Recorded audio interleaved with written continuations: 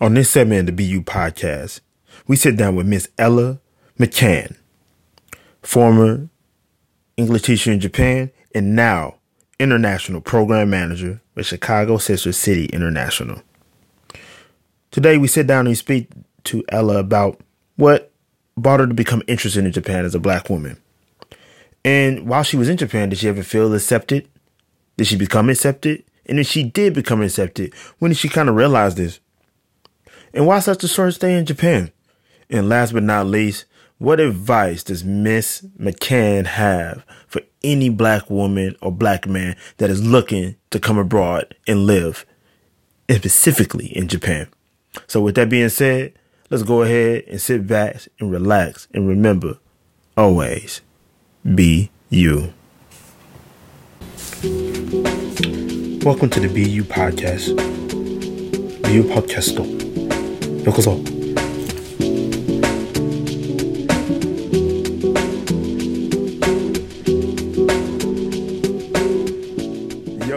Yo. Hello, everybody. This is your boy, Ashley of the BEU podcast. Don't forget on Instagram, Ashley_BEU 4 EVER on Instagram. Find the BEU podcast on all podcasting platforms. Like I always say, I think most use Apple Podcasts and Spotify, which are the two most popular. But we're on all podcast platforms, Google Podcasts, Breaker, etc. You can find us on all of them. That's not an issue. So today, unfortunately, my man's Mr. Lovely Day couldn't make it. I believe he may have caught up with some family business or something of that nature. So we're going to be going solo with this interview today. Just me, our guest, and you out there that are part of the BeU family. I really appreciate you for joining me. Today, we're going to be speaking with Ella. I really like her name on Instagram too. Ella the Connector. Really deep. I really like that. I was looking at that. I was like, man, that's a dope ass name. I wish I would have thought of it first. But so we're going to be speaking with her. We're going to go into a short interlude. And when we come back, I'm going to give you the introduction of Miss Ella. And then we're going to get into it. So as you always know, sit back, relax, and always be you.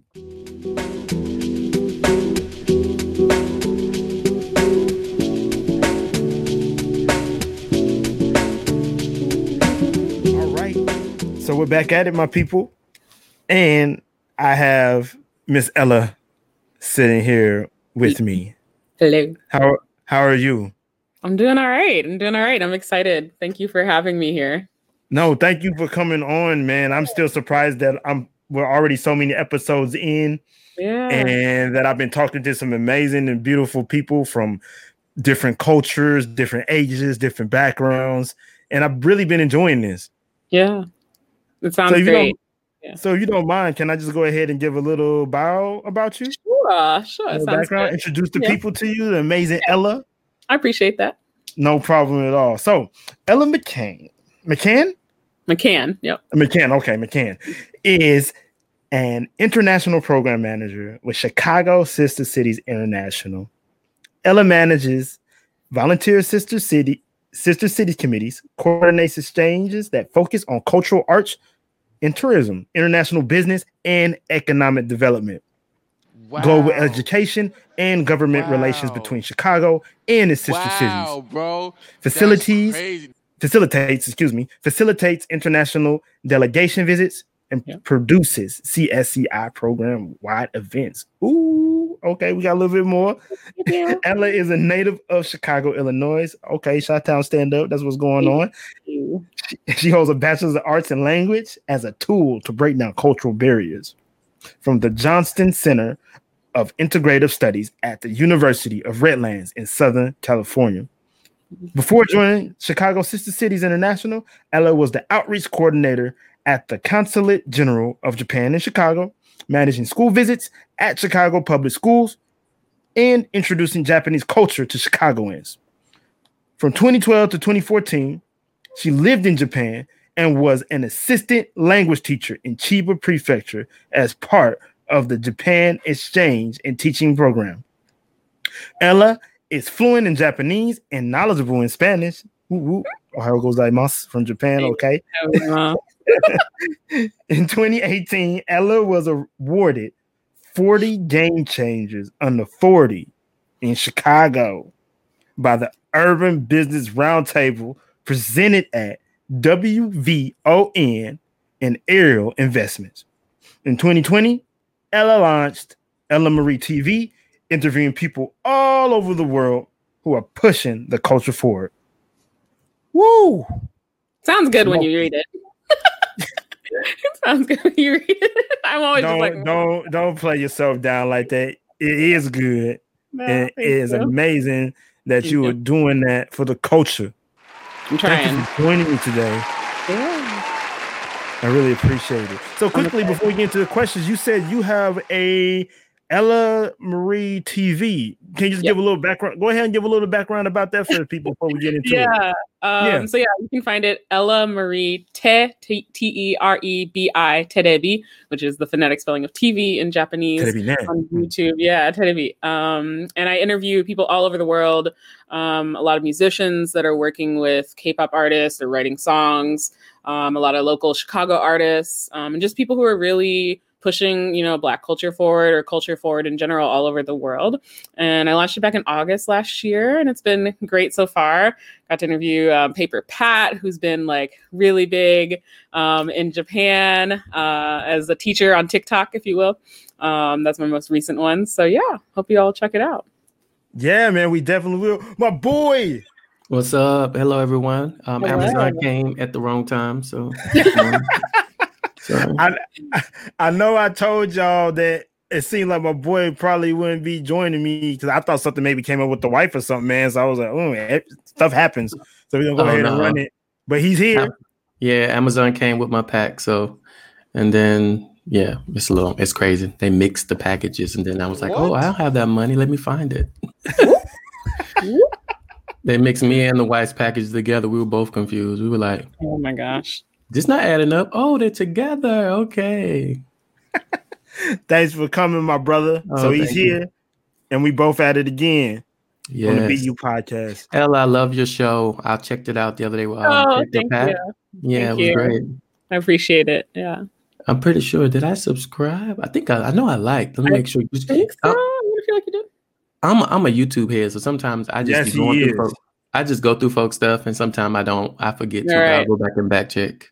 Yeah, let me know if there's anything. Yeah, before we get into it, like I said, that's why we kind of mix and match pretty well. I'm kind of like the mild life crazy dude, and Lavelle like the more smooth, calm, and collected, calculated brother. You gotta have balance. You gotta have balance. Yeah, you gotta have.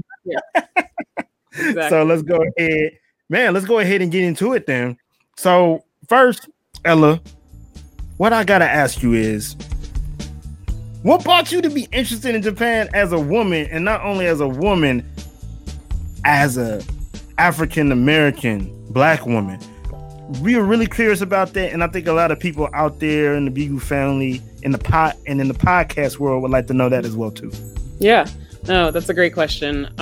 So I grew up studying Spanish my whole life, and I like from kindergarten, and I got to college. As you mentioned, I went to the University of Redlands, the Johnson Center for Integrative Studies, and at the time, the university had a program called May Term. And so I had originally planned when I went to college that I was going to go study abroad in Ecuador for May Term, and then I was going to go to Spain for my study abroad, like longer term thing, because Spanish was the only language that I knew, and I thought that's how I'm gonna make it happen. And I went to the program that they have to introduce you to the different options for May Term. And this, my sensei gets up on stage, my eventual sensei, Kawahara sensei, gets up on stage, and she's just like, yeah, so I take people to Japan for a month, and we do like 2 weeks of travel and then 2 weeks of homestay. So if you're interested, let me know. And I don't know what happened in my brain, but it just like, I clicked, and I was like, I want to go to Japan. Like, I need to go to Japan. So I ran up to her after it was done, and I was like, I really want to go. And she's like, okay, just like fill this out. And then that night I called my parents, and I was like, can I go to Japan? And they were like, I guess. And so I ended up going to Japan at the end of my first year of college, and it completely changed my life. So I had been abroad. I'd been to Mexico before, right? But I hadn't really been out of the country, and I hadn't been to a culture that was so drastically different from my own. And so for 2 weeks, weeks, we went and we traveled to Hiroshima, Osaka, Kyoto, and then we went up to Chiba Prefecture. And we stayed in Chiba for 2 weeks with homestay families. And I had 2 wonderful host families that I'm still in touch with to this day. And I decided at the end of that I wanted to be able to speak to them in Japanese. And so I went back to my university and started learning Japanese. Turned out I was pretty good at languages. Didn't know until sophomore year of college, but it's okay. We learn in time and we figure things out, right? And so I started learning more and more about Japanese culture and Japan. And then I was supposed to go study abroad, and the Great East Japan earthquake happened. And so unfortunately, I wasn't able to go. It happened literally the day after my 21st birthday. And I remember because I flew out to LA getting ready to go to Japan, and they were like, no, we're not sending you. And I was like, oh, okay. So I studied Japanese at UCLA that summer, and then I decided that I wanted to go live in Japan no matter what. And I applied for both the Fulbright and the JET program, and I happened to get into the JET program. And that was sort of how I ended up living there for a couple of years. But I would say my interests really just came out of the blue. I was never really big into like anime or manga. When I was younger, I bought a book called like My First 1,000 Words in Japanese and like learned to count, but like it didn't occur to me that like that may have been me being interested in Japan. So I'm still trying to uncover what it was that really sparked the interest in me that one night in October, my first year of college. But whatever it was, I'm glad that it happened. And I think, I didn't think about it so much as being a woman or a Black woman. And the first time that I went there, that wasn't really a thing because we were just there for a short period of time, and I was with a bunch of other students, and so it didn't really matter. But as I got to live there, that aspect definitely changed a little bit. And living there as a Black woman is, especially in the countryside. I was in Kamogawa, which is a town of like 30,000 people roughly, so it's like fairly small. It's in the Inaka, like the countryside. I definitely stood out. That was for sure. And I was definitely, I had my afro and was a lot darker skinned than maybe a lot of people have seen before. So yeah, that was an interesting aspect of it. But yeah, that was how I got interested in it. Wow, that was a great story. I think I met you around that time after 11. I remember your face very well. I was like, I met her at a party in Roppongi before. It was like someone's birthday party. It was either somebody's birthday or it might have been one of the Black History Month events. No, it was a birthday party for sure. Birthday? Yeah, and we was in like this restaurant. Monique? Yes, I know Monique. It was someone else. I think it was like Daisha or someone. It was somebody real okay. cool. It might have been Daisha's, yeah. Yeah, it was someone's. And then that's why when I saw your face, I was like, yeah, I know I met you because you were sitting down just cool as all get out. I was like, hey. I probably was. And I vaguely remember it. Yeah. And you were doing a lot of laughing, so that's why I remember your laugh. Yeah. Yeah.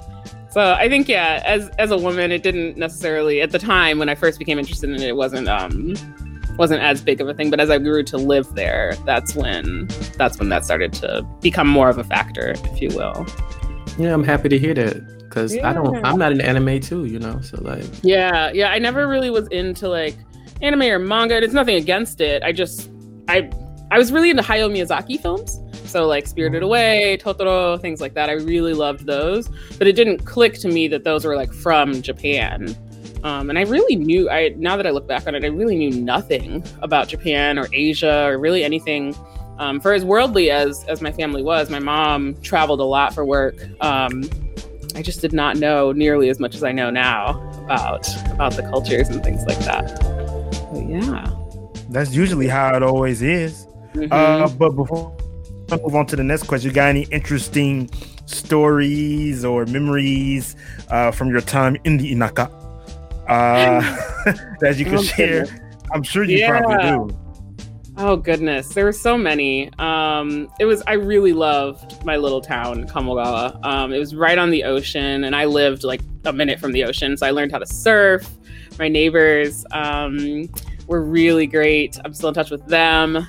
They run Sue restaurant over there in Kamogawa, and they taught me how to surf, and really got to explore all of the city because of them.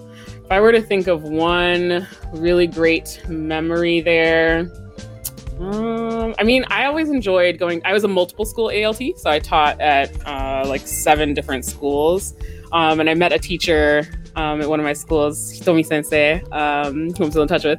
And she and I decided to go to see Takarazuka, which is like the all-female class, like the opposite of Kabuki. So like it's all females playing the roles. We got to do that. That was in Tokyo, but it came from knowing her in Kamogawa.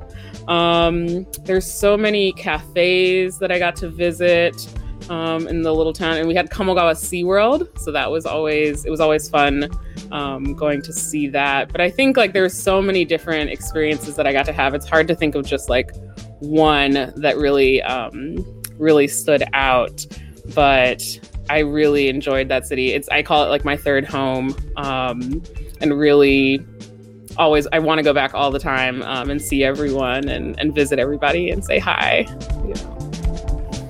And how long did you stay in Japan?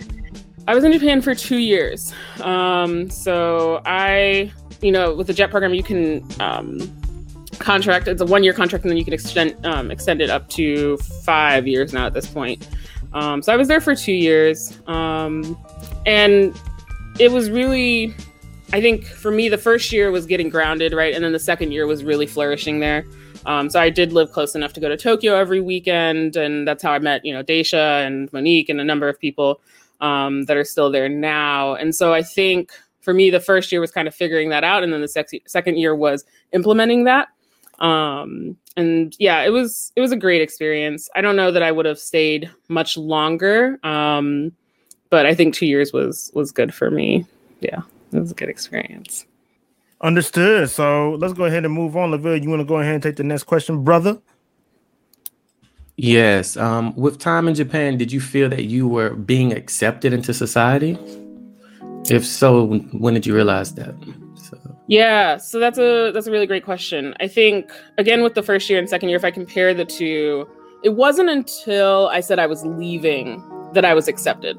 And this is something that I have reflected on for a while. Because I was a multiple school ALT, I was going to different schools every day. And, in Japan, the idea is that you're with your group sort of for a set period of time, right? So teachers rotate every 2 years, but they're with that school for those 2 years. Whereas for me, I was going to one school in the morning and one school in the afternoon. And then the other day I was going to the school and the kindergarten and the elementary school. And so I was never able to really get close to any of the staff that I worked with. And that felt a little isolating at first. And so when I decided that I wasn't going to extend past to a third year, that was about a year before I was leaving, right? That was when I started to feel like maybe I was being a little bit more accepted. I started getting invited to the bonenkais and the shinenkais, and everybody wanted to go to dinner and everybody wanted to hang out.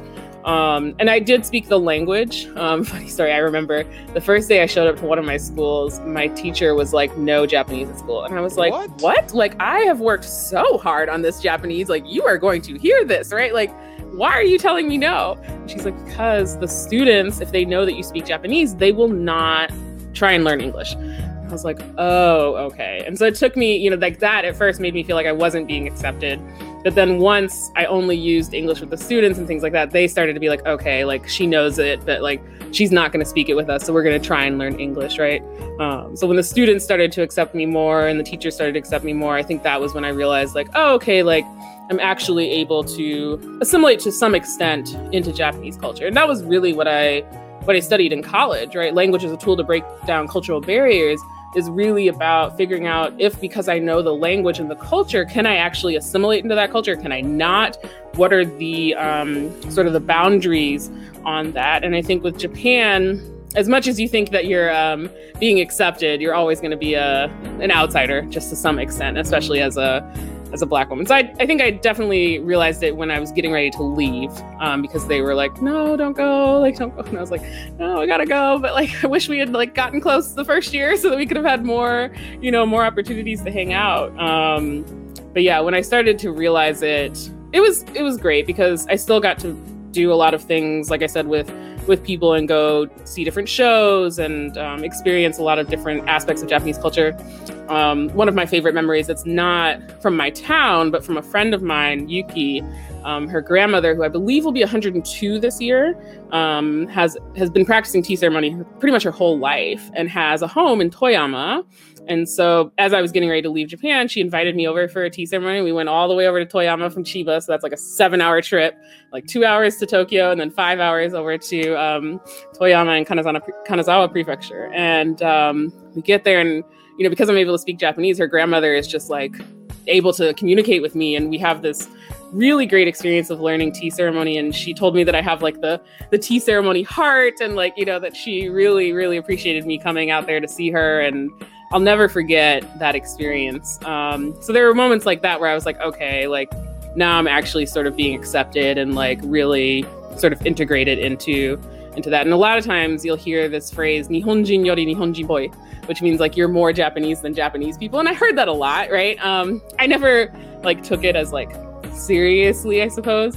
But I think I tried my best to do as much as I could to practice proper manners and speak the correct way and really make sure they understood that I was doing my best to learn about Japanese society. And that helped me get more accepted into the society. That's awesome, Ella. Beautiful to hear that. Now, do you feel that many of those relationships that you created were extremely genuine or more or less due to the fact of their culture still embedding the fact that you're a visitor, we have to be polite, we must do this, we have to do this, and also the big thing that me and Lavelle love is tate mae. Yes, good old tate mae. Good old tate mae, right? So how do you feel those relationships work? I'm pretty sure you do have some of them that you felt and you know they are very genuine about their relationship with you, but how do you feel about that? Yeah, no, I think the ones that I know were sort of honne, right? So the real true feelings that weren't necessarily tatemae are the ones that I'm still in touch with now, right? Because that meant that they actually did, you know, care about me and wanted to know about me. Now, it's a two-way street. Some of those relationships did fall off because of me, right? Because I didn't reach out or I didn't, you know, keep the email thread going and things like that. But I think to the extent that they're still in touch with me now, that would mean that it's less tatemae and more honne, right? But it definitely always gave you pause, right? There was the dating situation, right? Where like, I remember one time I went to a concert in Yokohama. It was right when I had first moved there. I was leaving, it was like 4 a.m. So I was getting on the first train out. This guy comes up, right? And he wants to get my number and he's talking to me, whatever, And of course, in the end, that was purely like, I just want to be with an American person. So that was very like tatemae type of relationship. Whereas my neighbors who taught me how to surf and they taught me about cleaning up on 311, and they always, like, whenever I would go to their restaurant, they would always feed me and they always checked on me and all those different things. Like, they were genuinely getting to know me and really wanted to know about American culture. And they knew a little bit about it, but they genuinely wanted to like see me succeed. I think another one that unfortunately I didn't keep up with as much as I could have, but Yamada-san was an older man who was at my gym that I would go to in Katsuura, which was about 30 minutes north of my town. And he's the one who taught me. So that this thing right here is a naginata. So it's like a Japanese martial art that I practice. And he taught me naginata. He like invited me to join their team. The sensei gave me that. So that's actually from Japan. It was her naginata. And then he got me like gear that was like stitched with my name and things like that. So like that felt like a very like genuine thing. Although, I mean, they really accepted me into the team. I'll never forget our team dinner in the middle of the woods in Chiba Prefecture. We're all just there, like laughing and drinking, like speaking Japanese, like having a really great time. And I'll never forget experiences like that. So I think as much as there was a lot of tatemae, I tried to just accept the relationships for what they were. And the ones that were more honne, I think are the ones that I'm still sort of involved with now. But it's definitely, it gives you pause with everybody that you meet. When you live there, because you're like, do they actually like want to get to know me, or are they just trying to get English practice, or like, do they actually care about who I am as a person, or are they just trying to be nice because I'm a foreigner, right? And that does make you a little bit insecure about your actions, your friendships, and it makes it hard to make friends in Japan with Japanese people, for sure. Just because you're never sure if they actually like you, if they're just being nice. So I feel bad for people who have to go through that on the daily, because that is definitely it's really taxing on your emotional, aspects of living there and stuff like that. It can be very isolating. I live again in the countryside, so in the winters when it wasn't as easy to go out, just spending days, much like what we're doing right now, days in my apartment, was very isolating. Whereas they had family and friends that they could visit and hang out with, and those were their buddies. So it definitely could get to you sometimes. And I definitely tell people before they go to Japan to just be wary of that, right? Because it will get you caught up, and you will not know what's real and what's not if you're not able to sort of distinguish between the honne and the tatemae that happens. Why did you find yourself also like having to fight tearing down a lot of stereotypes? For example, like when you're out with people, they're like, you don't eat this, right?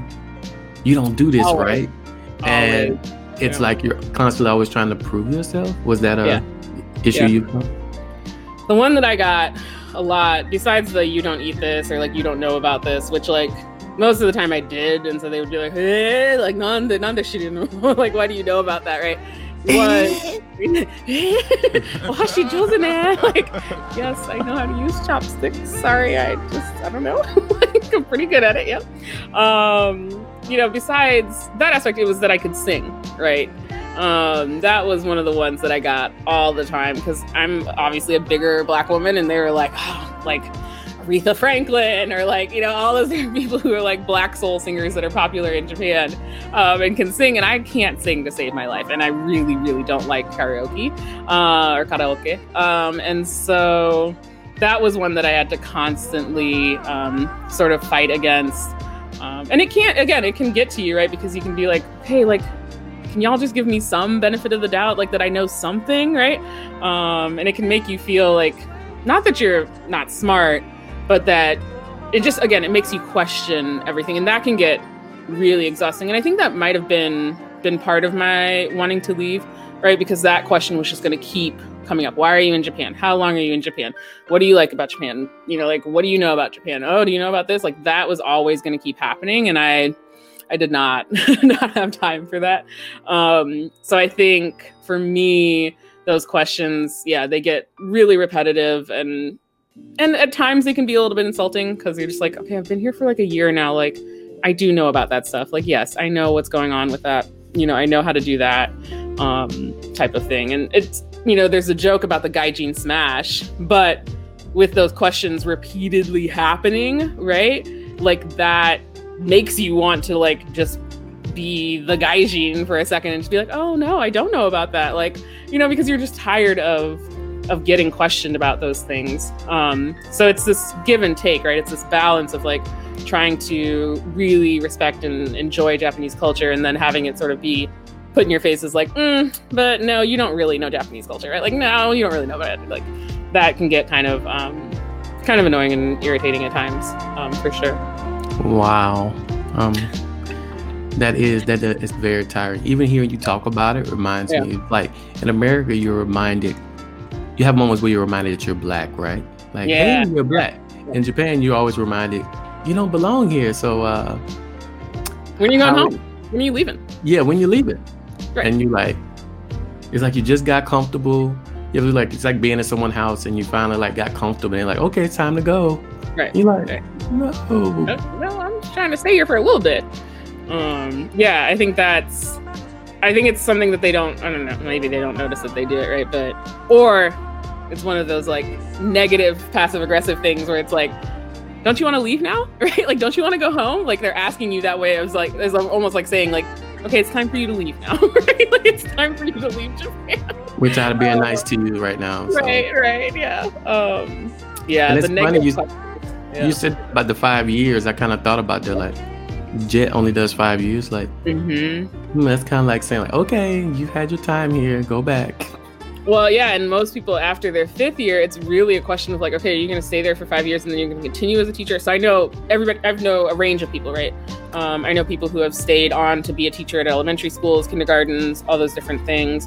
But I also know people, that have gone on to be singers in Tokyo, have gone on to hold whole musical careers and all those different things. But the 5-year mark is sort of when they're like, all right, so like you have to make a choice. And and then you get into the conversation about the visa, right, where they only extend it for 1 year each year for you unless you have special circumstances, and maybe they'll give you 3 years.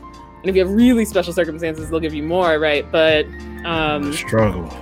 Yeah, they seem to make it very difficult for you to stay there long term. I only know a handful of people that are, so Henry Seals, of course, who now has citizenship there, I believe.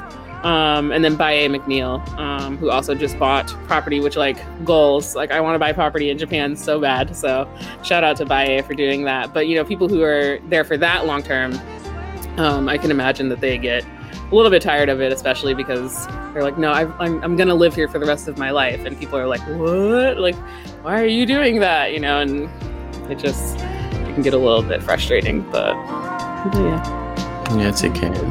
Yeah. For all those listening, it can. But recently, I think they've been trying to loosen up on immigration to where people getting, it's like a 1-3, it's like a 1-1-3-5. Yes. But I know people before it was just like 1-1-1-1. It was like 5-6 years of 1-1-1s. Yeah. And they were like, why people want to leave? Can you imagine 1-1-1 14 years? Like you have to go to that office. I never had to do it because I wasn't there long enough. But for all my friends, I've seen their horror stories of like, you have to go to the office, but it's only open during like a certain amount of hours. And if you don't get there on time, you won't be able to get your appointment. So then it's like, and it's also like an hour or two outside of Tokyo, right? And so it's like really difficult to get there sometimes. And they do not make it easy to renew your visa, I've heard. And yeah, I could not imagine having to go every single year for 14 years just to keep living there. Like, at what point do they decide, like, okay, yeah, you're definitely going to live here? Like, you've had a steady job here for this many years. Like, you clearly are not going to just, like, escape or something. Yeah. Yes, definitely. Some people are buying property here. Some people are living here for their whole life as a foreigner. Yep. I would like to get some of those people on the mic and talk about that because I thought, and Lavelle can vouch for this, I was trying hard to stay here for the long term, but then many things changed in my life and I started to view things in a much more broader perspective. Right. And I myself felt as that having conversations with Lavelle and other people that obviously this society does not value me. I've been here 10 years. I speak the language fluently. I have experiences in a variety of industries, and I can't move in a very comfortable way financially. Yeah. Gotta cut it. Gotta stop. Yeah. So to those who if you're listening to this and you do have the path and you found the route or the way, reach out to the BeU podcast or Ella's channel and let's talk about that. Because I put a lot into this place and didn't get the return that I expected. And now it has to come, it's coming to a close. Do I love Japan? Yes. I was here for 10 years. I've met a lot of amazing people. I've learned, and I feel, still more learning to do, have mastered the language as well. Yeah. And that has branched me out to want to learn other languages as well, as you said as well, Ella. I found that I have a knack for that. Yep. So yeah. With that being said, let's move on to the next question, which you kind of alluded into some of these things of why you did this, but let's see if we kind of focus in on that. Is why such a short stay? Like a lot of people saying, probably you yourself as well, think I'm an outlier. I'm an anomaly. 10 years, not military, not prior military, just a guy from the south suburbs of Chicago that came to Japan. Usually most, such as yourself too, maybe, like you said, if you're a jet, 5 Yep. at the most. But yeah, between that 2 to 5 window, usually people say, all right, I'm going back to my home country, or am going to another country to pursue something different. So why your short stay? Yeah. So it was a very difficult decision. So when I first moved to Japan, I told myself, okay, we're going to give this a year. And just for more context, right, it was hard for me to even move to California. I had never been away from my family for that long.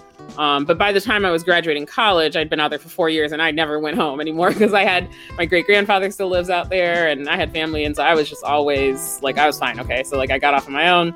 So moving to another country, I was just like, okay, let's just take this step by step, year by year. And the first year was great. Like I said, right, it was the getting my grounding, sort of figuring out my routines, knowing where I like to shop, knowing who I like to hang out with, all those different things, right? And the second year came around, and unfortunately, as often happens in the JET program, at a certain point, depending on the teacher that you have, you become somewhat of a tape recorder.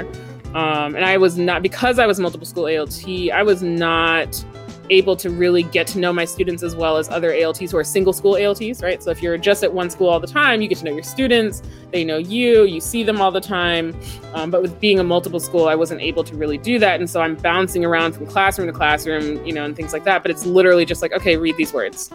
Like, keep reading these words. And that was just not going to work for me. And I noticed myself starting to burn out right around the time when the contract renewal was coming up. And I sat on it for a while, really reflected on it. Not going to lie, my mother really, really, really wanted me to come home.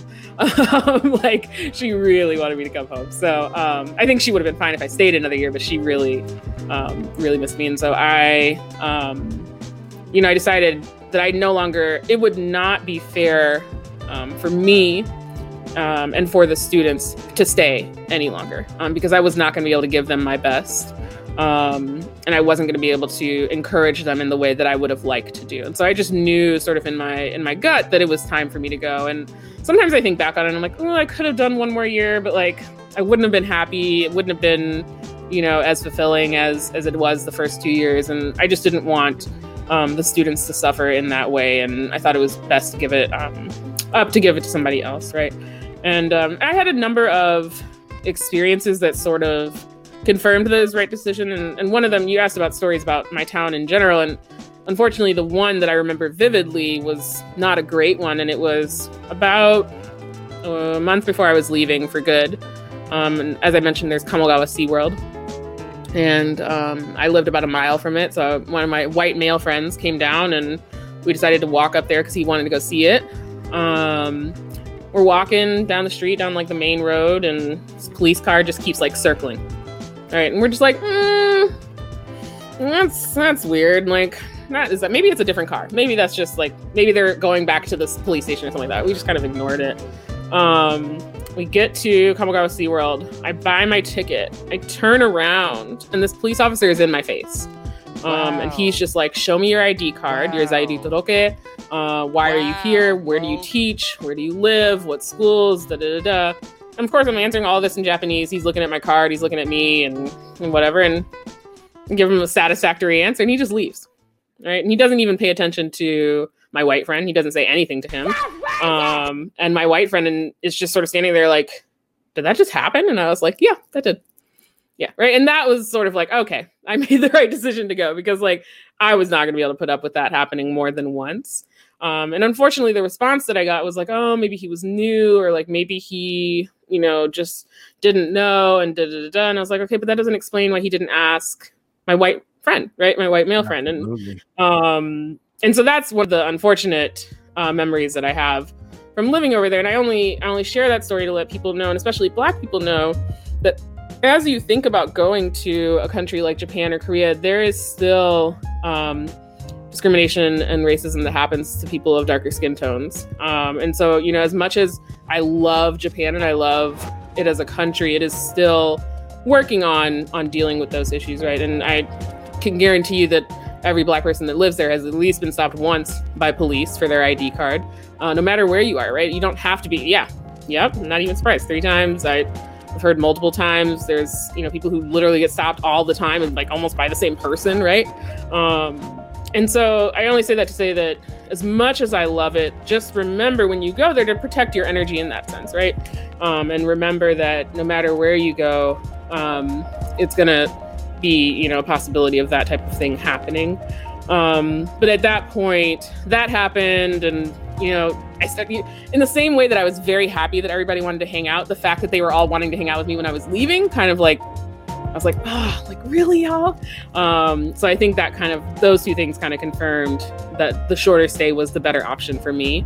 And oftentimes now that I'm back, people are like, well, would you want to live in Japan again? Would you want to stay there for the rest of your life or live there forever? And I don't know that I would want to live there forever, just because of the Social Security and like retirement options aren't great for foreigners that live there. Like, it's not really like a great system built up for non-nationals, which fine. And so that wouldn't be ideal. But if I could go live there again for like a year or two, I probably would, right? Mostly because I want to go back and like go back to my favorite places and like see things and, see all my friends and stuff like that. But I think the short stay for me personally was the best option. I came back and I worked at the consulate, which was like still working in Japan, but just here in Chicago. So that was a good reverse culture shock, sort of ease into reverse culture shock, right? Because I still had one foot in Japan, but one foot in America. But I think that was the reasoning behind it. The main thing was I did not feel it would be fair to my students, who I loved so much, to make them suffer through me being unhappy teaching them for another year. Wow, thanks for sharing that. So for those who are listening about the stop, it normally happens in bigger cities normally. In smaller cities, it happens in small cities too, my bad. But if you're around a base, I know some people are like, well, it never happened to me, because that was my case. If you're around like a base area, no one really stops you. It's like, oh, they belong. Like, you belong. And Japan is a place of order, and what people don't get is there's this order thing. And order means you are where you belong. Right. But once you're outside those parameters, it's like, okay, you don't belong here. Right. And it just, once again, like we said earlier, reminds you, do I belong here? Yeah. And then, like you said, for your Caucasian friend, he was like, I guess I belong here. He never has to really guess, does he belong? Because he belongs everywhere, kind of.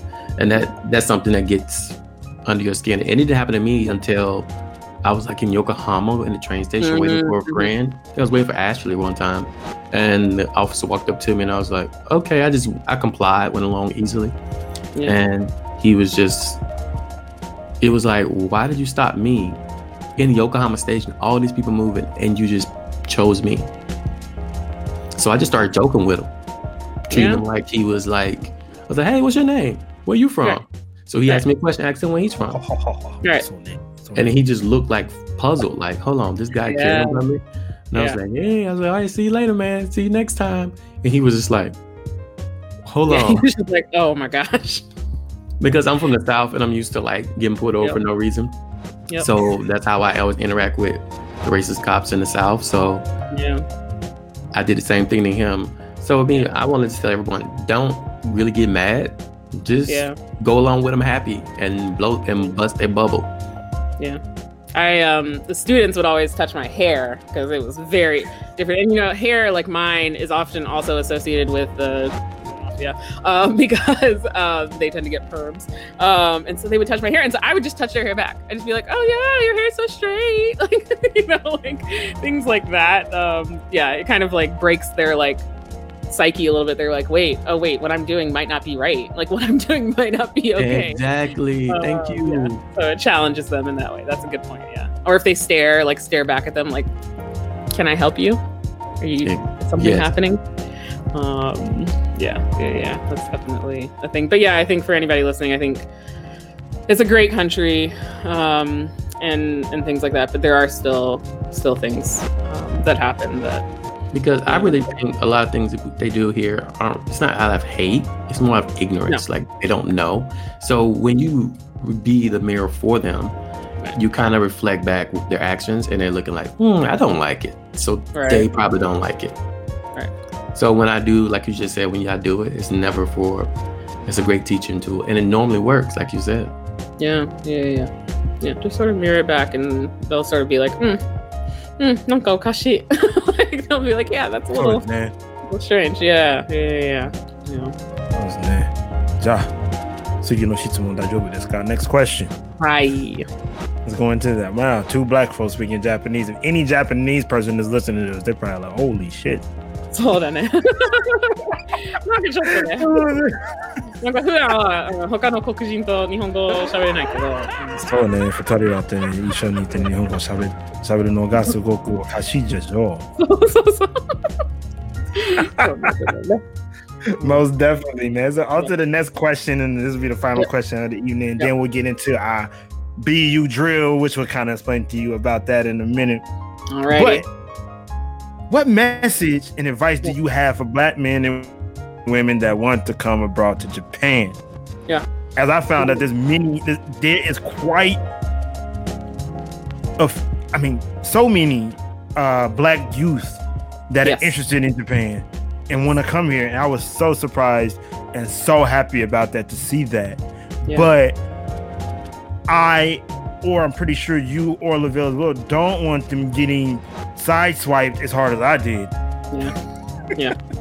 No, come in here. So what's your messages or advice that you have for those out there that may be listening to this? It's interesting that you brought up the youth, because actually a friend of mine, Ember Richardson, we helped to start a program called African American Youth Travel Program. Yeah. So we brought over students for a couple of years. She's now getting her pilot's license, I think, in Seattle, Washington. But that I love introducing youth to Japan. And even when I worked at the consulate, I did that by doing a program on Black youth from the Midwest, mostly Chicago, who had traveled to Japan and what the impact was on their lives. And I think the main message I would say is do it. So go over to Japan, because it will change your life. Whether that's because you'll get experience with another culture, another language, living on your own. I think there are a lot of aspects of Japanese culture that could really, and I say this in the sense of like, the way in which they work as a group is something that I think Black people could really relate to and really benefit from. And so I think though there are some aspects of Japanese society that I really think the Black community identifies with and could identify with really well. Yeah, I think you know what I'm talking about, right? And so I think go over there, go to Japan, travel as much as you can. But also remember that, you are still going to be a Black person traveling, and there are going to be situations that might be a little bit more uncomfortable for you than maybe your other traveling counterparts. Don't be afraid to live there, though. Don't be afraid to go there because you're interested in music or maybe anime. I know there's the new anime studio that's been made by a Black man, right, in Japan. There are just so many opportunities and things like that. So my number one piece of advice would be, if you're thinking about it or even questioning it, just do it. Go to Japan. You will have an amazing time, and you'll get exposure to a culture that is just so wonderful and so informative, and just will really change your life. It changed my life completely. If I hadn't gone to Japan my first year of college, I wouldn't even be here talking to you all right now. This is it really changed the whole course of my life. And learning the language, definitely learn the language as much as you can. If only because when you're going into another culture, it's sort of a sign of respect, right, to learn about their language and their culture. And you can't really learn about Japanese language without learning about the culture, because there's hierarchy, there's ways you have to speak to certain people and ways that you speak to other people, and things like that. So I encourage you to learn the language as much as you can before going to Japan. And at least learning, especially if you want to go work for a company, how do they do job searches there? It's very different from how we do job searches here, right? I remember actually, it was so ingrained in me, the job searching program, that when I switched jobs from the consulate to my current position, they were a little bit surprised because I was wearing the black suit, the white shirt, my hair was pulled back into a ponytail, and then I show up for my first day and I've got an afro and makeup and color and all these different things, and they're just like, oh, we thought you were going to be a little more like the day you interviewed. And I'm like, yeah, no, I gave that up when I left the consulate. But knowing knowing that they have a uniform that you wear to get a job is important to know, right? Or knowing when to wear certain things or do certain things is important. So definitely learn about the culture, learn about the language, go enjoy and explore Japan, and also protect your heart and your energy when you do it. Lavelle, can you chime in on that? Because I feel like we're kindred spirits, man, because Lavelle and I always talk about that and how as African Americans, we can look at them and bring things together on our homeland. Yes. Do you know about Dr. John Henry Clark? I think his name was. He basically said the same thing a long time ago. Like it was like 40, 50 years ago. He said that if Black people can look at Japan, we have a great connection with them, and how they would rebuild after World War II. If we took a lot of those elements, we could also rebuild ourselves and be a great asset to humanity in a sense. Like, and that's something. And like you said about the structure, I think that's something that I really admire, and that's why I tell people to come as well. Yeah. When we're here, you get to see a lot of things, and hopefully we can all take it back home and implement that in our community. So thank you for sharing that, because that's something I would say, pushing towards everyone. Yeah. Yeah. I think there are just so many things that we could learn as Black community, and it's something that'll take years to implement, right? But there's strength in numbers, and the more of us that travel to Japan and know about Japanese culture and things like that, the more that we'll know about it and bring it back as well. Okay, his name was John Herrick Clark. He was a African American historian. He has a lot of speeches. Yeah, I'll look him up. He was how would you say? And it was funny because he's actually from Alabama, kind of where I'm from, like right down the road. BeU Family. Yeah. I'm from Tuskegee. He's from Union Springs, Alabama. Yeah. And he has videos on it. So okay, I'll look it up. Thank you. Yeah. Yeah. You ready, Ash? Yeah, I am ready. I am ready to the BEU drill. Yes, Ella, thank you for being here. And the BEU drill is, we're going to throw you two questions. Two options. Okay. And you have three, of course, you can pass. So we're going to ask you the question. And you just name which one you choose, okay? So it's just to help people get a better perspective of who you are and what you like. Okay. Do I have to say why, or am I just choosing? Just choosing. Oh, just choosing. Okay. Yeah, we'll probably laugh about it and things too. But you want to kind of alternate and switch off on questions, Ville? Yeah, you can go first, because they seem to be very Chicago, you know. Yes, I did. Oh, goodness. Okay. All right, so Ella, you ready? Let's go ahead and get into it. Okay. All right, so first one, Harold's Chicken or Uncle Remus? I knew this was going to be a question. Harold. I'm a Harold. Oh, hell yeah, that mouse all 6-piece hard. Yes. Harold, for sure. But I definitely asked this question. Yeah. Next one, Chance or Kanye? Oh, shoot. Okay, we all know Kanye going through it now, but it's a hard one. I know it is. He is, but I gotta go with Kanye. I've been a fan of his music for a very long time. No doubt. Giordano's or Pizzeria Uno? Giordano's. I like their crust. Yeah. And this one, Japanese or Korean, which is harder? Korean for me is a little bit harder. If only because there's these like double vowels, like long vowels. There's vowels that we don't even have in English, so Korean. Very familiar with that. Yeah. Lavelle, you want to go ahead and take over? Yes. Sushi or ramen? Sushi. Ooh. Really? Nike or Adidas? Nike. Oh, read a book or Netflix? Read a book. Ooh. As you see. Yes. Delta or United Airlines? Wow. Okay, this is going to be controversial, but United. I can explain. If you want me to, I can explain. It's just the popular vote. All right, next one. Sneakers or heels? Heels. Oh. All right, last one, very easy. Everybody know it. Chicken or fish? No, I'm just throwing it out for Japan. For Japan? Fish, I guess. I chicken. I like chicken. All right, your personal preference, yeah. No, I was just throwing it out there because sometimes people are like, oh, you go to Japan because you like fish. Like, no, we still love chicken, but love chicken. I mean, that's pretty good fried chicken. Like karaage is not bad. It's not bad at all. All right, thank you for participating in the BeU Drill. Thank you. That's it with that. Thank you for running through that real quick. Woo! Good job picking heroes. Sound like you got a story about United or Delta. Which one? I've got a story, but like I just have the most miles with United right now. So, okay. That's literally it.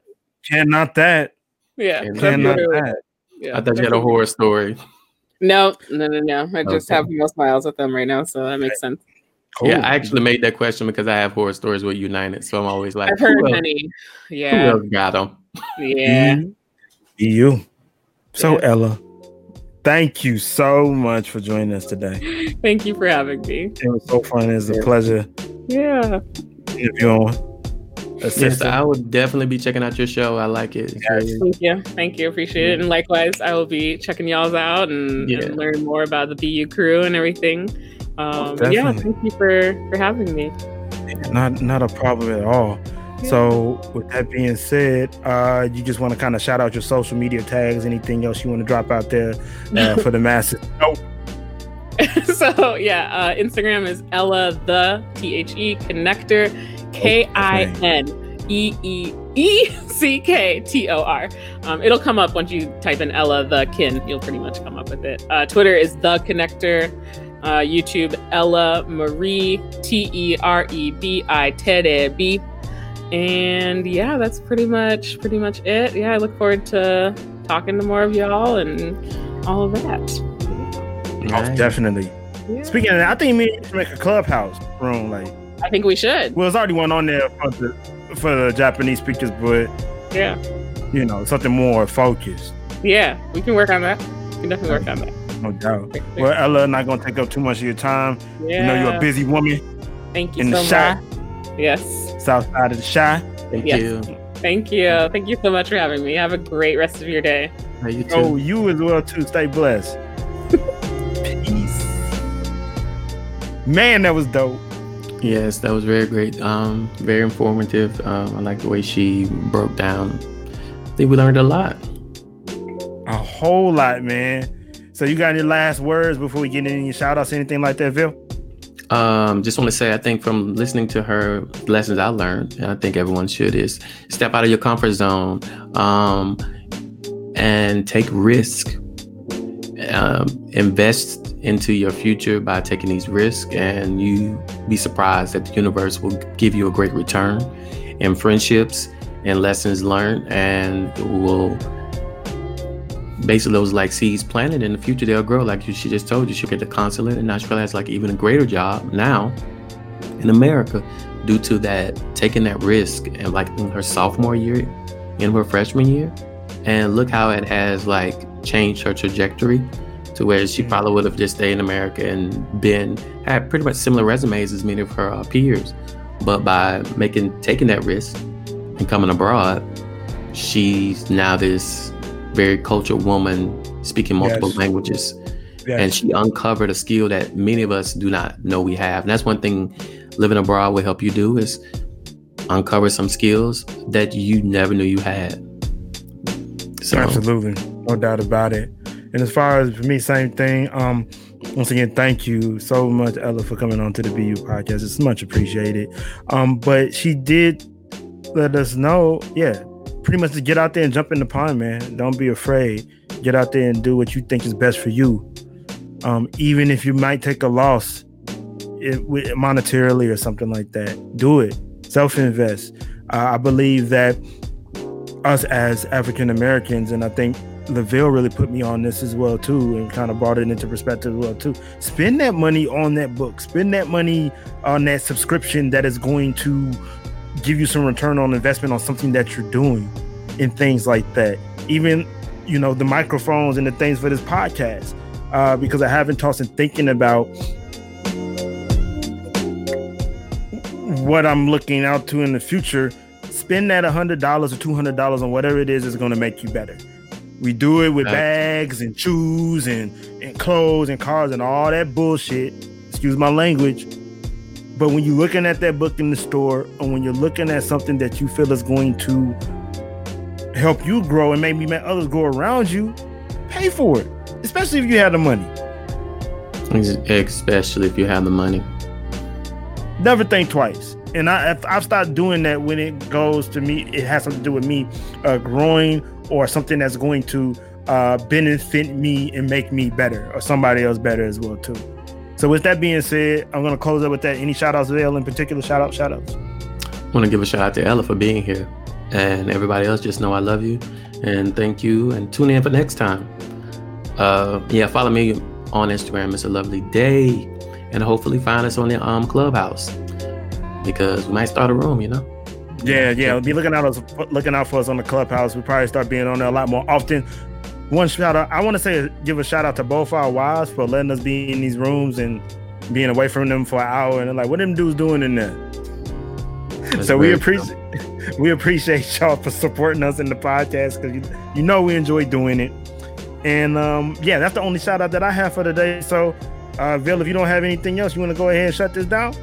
Yeah, let's shut it down.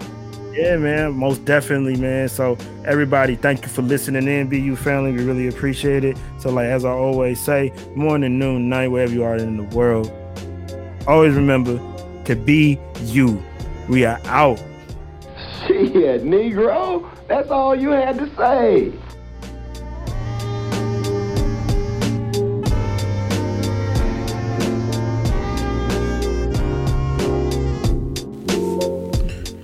Thank you for listening to the BeU podcast. Please always remember to be you. BeU パーキャストを聞いていただき本当にありがとうございます。いつもBeUするのがしっかり覚えてください。